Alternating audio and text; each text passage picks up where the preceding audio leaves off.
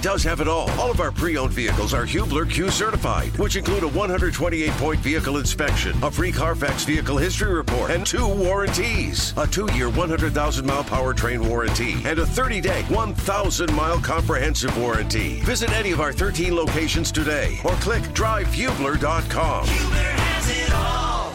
I'm Brian Noe. He's Jimmy Cook here on The Fan. I want to welcome in Scott Agnes. Covers the Pacers for Fieldhouse Files. Also, 1075thefan.com. Obviously, we'll talk some Pacers, some Summer League, all that good stuff. But Eddie Garrison playing some Elvis right there. Scott, have you seen the movie? Are you an Elvis fan at all? I have not. I was not aware there was a movie. And no, not my genre as much. How about you? I have seen it. Jimmy, have you seen that movie? Not seen the movie, but I do like some Elvis classics. Jailhouse Rock, Hound Dog, yeah. Not totally a spoiler over here, but Tom Hanks' accent in that movie is annoying as hell. Oh, it's so annoying. And it might be perfect. It might be exactly who Elvis's manager was. I have no idea, but featuring Tom Hanks too much for my money. What is in your musical wheelhouse there, Scott? For me, I'm big into summer country concerts, so I'm looking forward to that now, hopefully with the off-season, entering off-season mode a little bit. So, your Luke Combs, Morgan Wallen, anything like that, Luke Bryan, that's more up my street. He's a Swiftie too, by the way, Brian. Really? Can't forget about that one. Nice. What is, I got to go down this road for a second. What's the crazy, because I'm a heavy metal fan. So there's crazy stuff that happens at metal concerts all the time. What's the craziest thing fit for the airwaves that you've seen at one of these country like shows? Nothing too reckless. Honestly, it's probably something that's just, you're in the parking lot up there at Ruoff Home Mortgage Center, and it had just been raining before, so it's muddy, and people are in boots, and a couple of wipeouts is probably the most that I can think of right there. That's you feel bad for them because how miserable is that? But yeah, those are my favorite. The sad thing though is most of the concerts are in the fall, so we're already halfway through what most people consider summer, and there's really only been like one. I got to tell you a quick story here, real fast, Scott and Jimmy. So I was at a metal show in Nashville one time, and it was Slayer. It was one of the bands in concert, but there was a guy in a wheelchair who was crowd surfing in his wheelchair. They're just passing him, and the song ended, and Tom Araya, he's the bassist and the singer, and he goes, "Did you guys see that? We just witnessed a miracle right here." Like, that was the craziest thing I've seen in concert.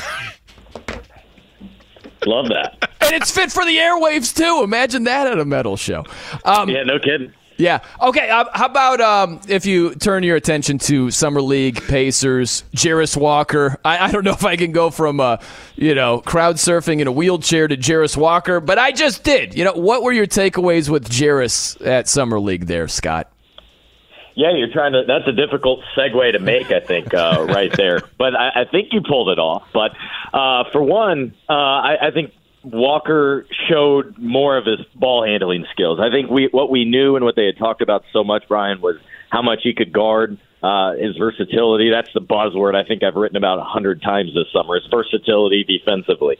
His ability to switch off onto guards and pick and roll, and how important that is with the way the game is played. But for me to see him handle the ball more, that was the one thing that surprised me as much, especially in Game 3, once you had the key top 3 players sit out after the couple games. Then they even had, were calling plays and setting up for him to run the pick and roll as the initiator, not the guy rolling and setting the screen. His shot, as we all know, needs to improve a little bit. I like, though, what we saw from him for the most part with those key guys.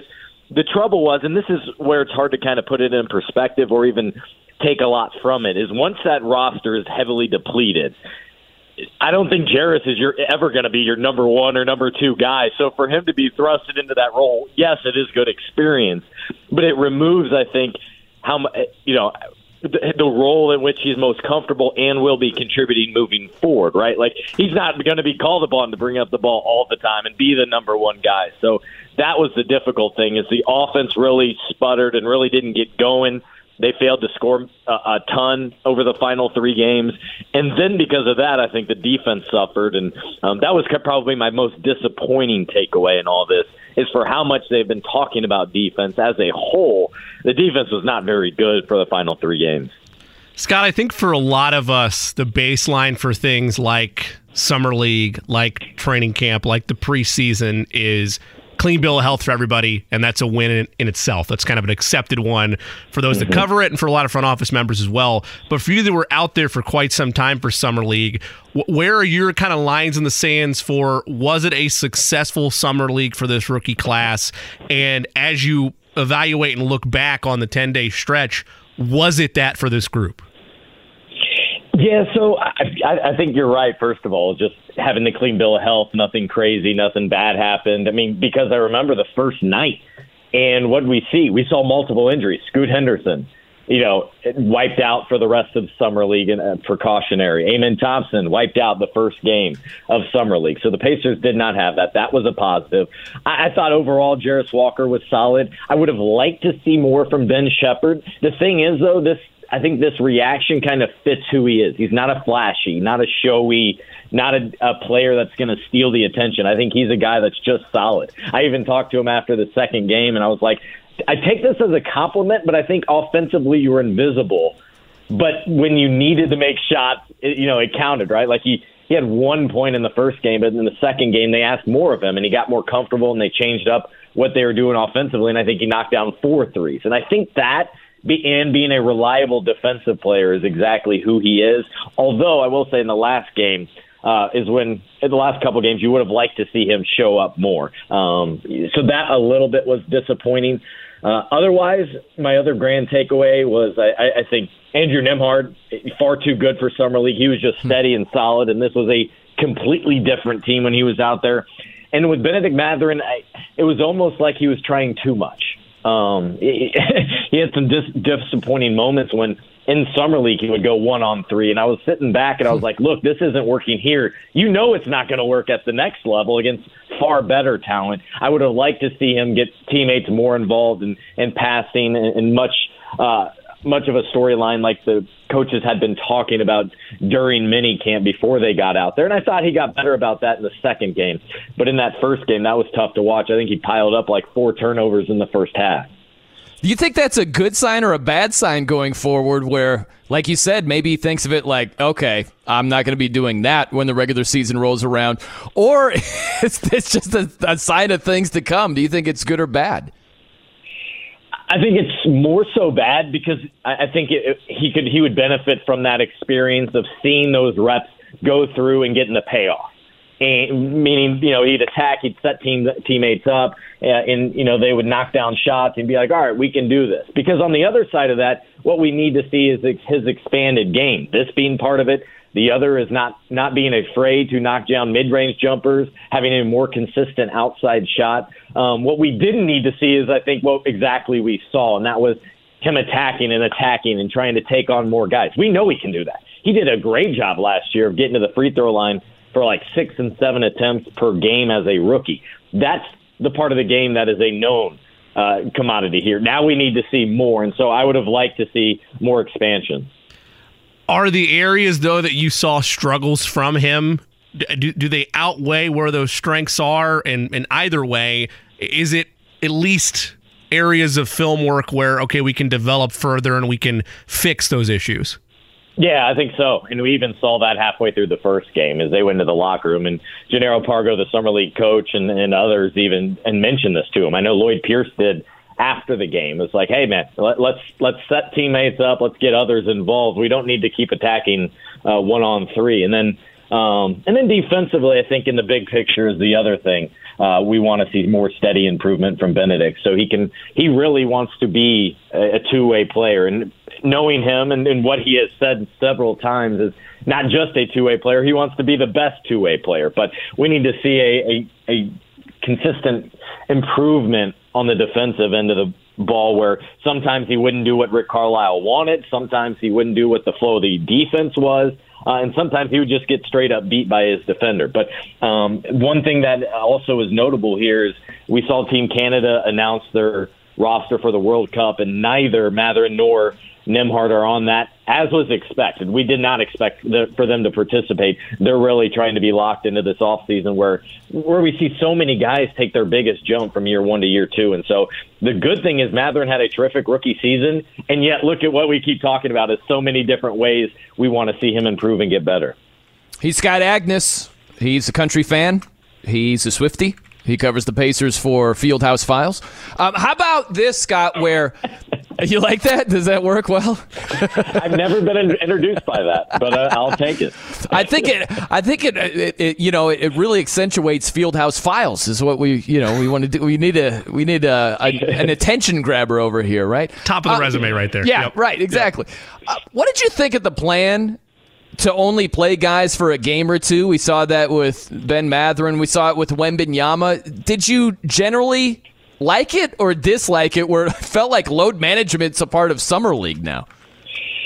No, I think this is exactly what it is and what it has been for years. I didn't expect those guys to play more than 2 games, and they really didn't. Jarris took the last game off. If you go back several years, usually the top rookie plays no more than 3 or 4 games. I think because Ben Shepherd kind of had an underwhelming couple of showings that they decided to have him play the 5th, and that's great. Why not? In Wemby's case, for example, you got to remember that he played for like the last month overseas with his French team. So he had been playing not just professional basketball, but he had been playing like playoff basketball while all of his peers were going through pre-draft workouts and that sort of thing.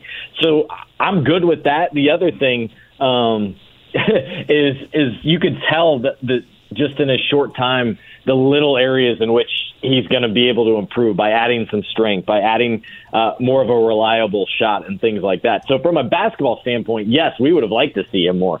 That's a big reason why for the first time ever, the first 3 nights were sold out at Summer League. Like, I remember, Jimmy, right, when it was like one day, it maybe been the first day, and it was Zion, and that was it. And then tickets were easy to come by. One big difference I can tell you about this year, the significant difference was how it just felt a lot bigger, fuller, meaning the crowd. And like the gym was always cold and packed. It was so hot this year. I wanted to say that was because there was more people and they didn't accommodate for that. But because of that, there was also less mingling. There was less, I think, interactions with NBA personnel and scouts and media and such kind of between the 2 gyms like we had been so accustomed to doing. So that was one big difference, is it just felt bigger and much more to a detriment, I think, more like an entertainment product and less about these players and the top draft picks getting valuable reps.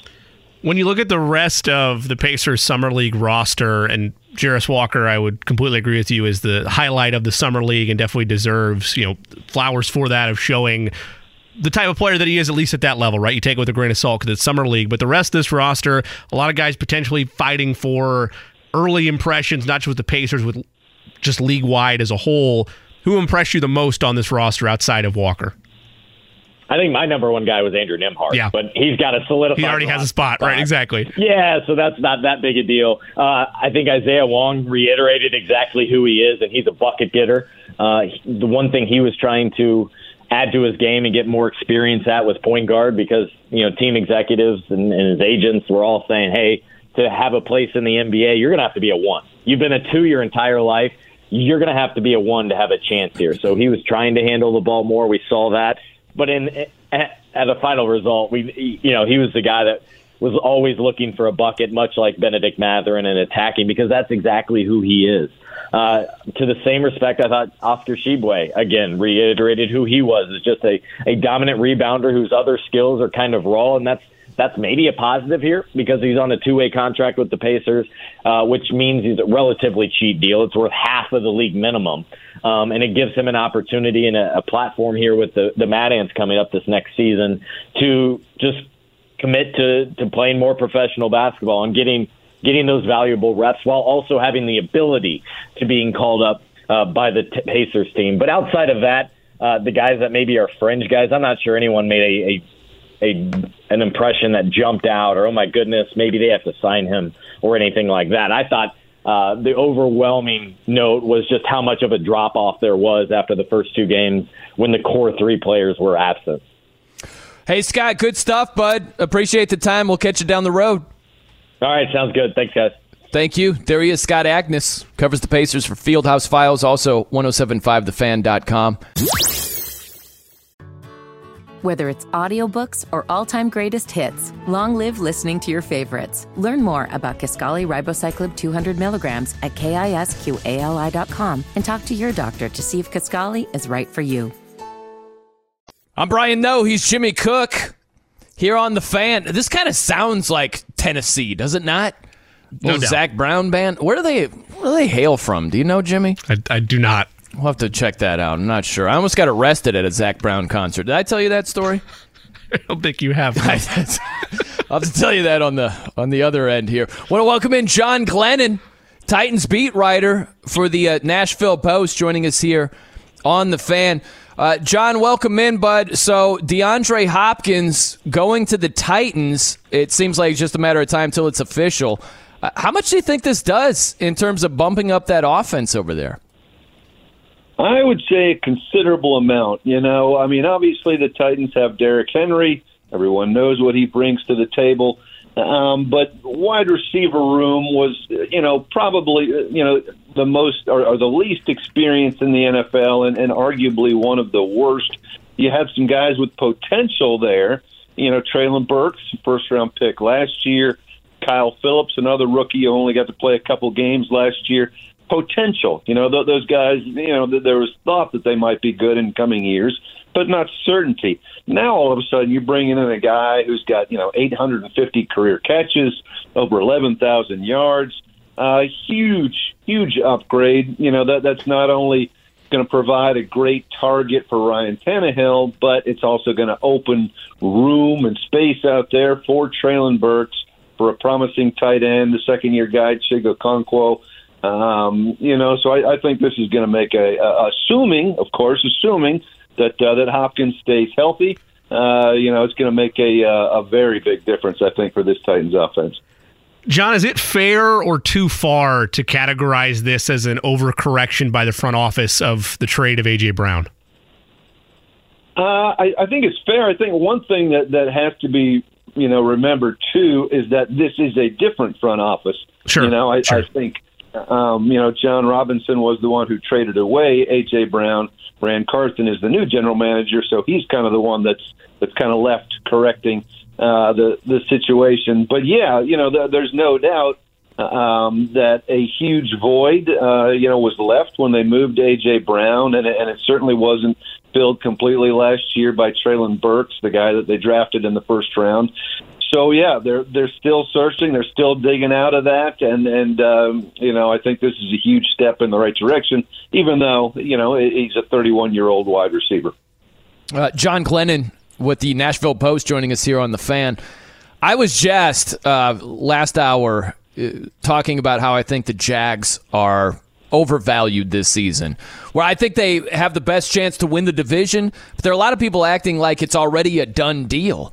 And it seemed like Tennessee, who really struggled with the 7-game losing streak, I think that you're getting more value with the franchise going forward when it's like 4-1. It's a little bit higher than that. I just don't think they're that far behind Jacksonville.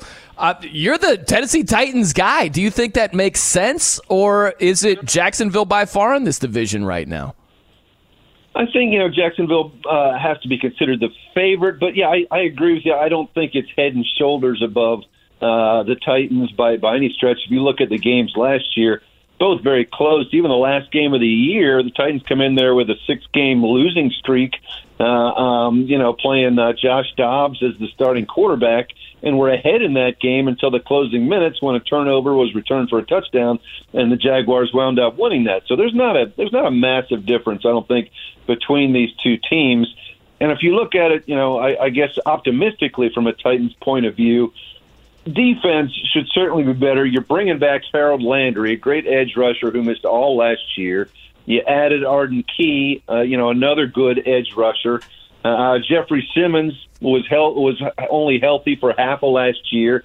He'll be fully healthy, so your defense is going to be good. And now you've just made a huge upgrade in the offense.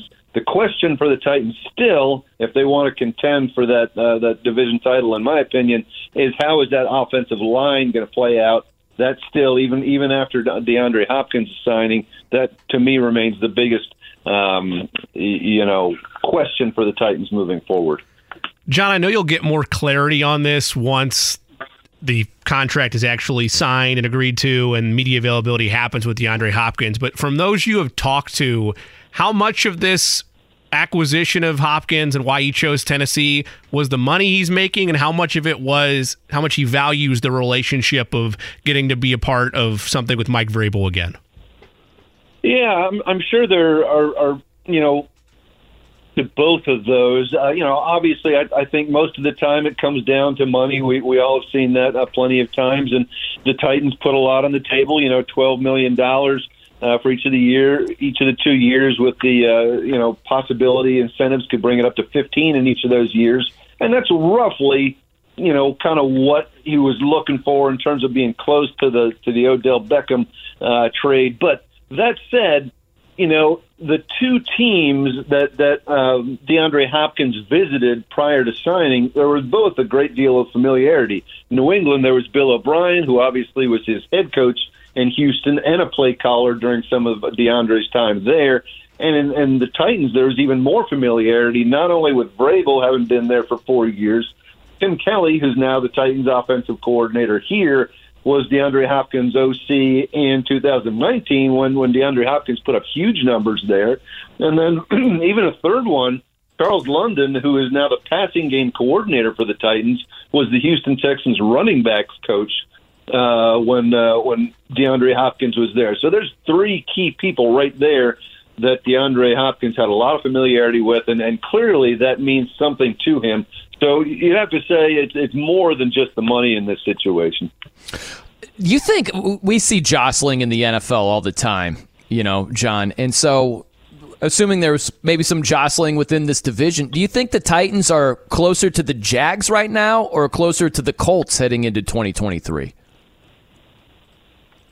I would think maybe a little closer to the Jags at this point, and I guess the main reason I would say that is I guess, and you guys obviously know far better than I do, but it sounds as if Indianapolis leaning towards starting Anthony Richardson, as quarterback next year, and certainly there's a world of potential there, an incredible talent.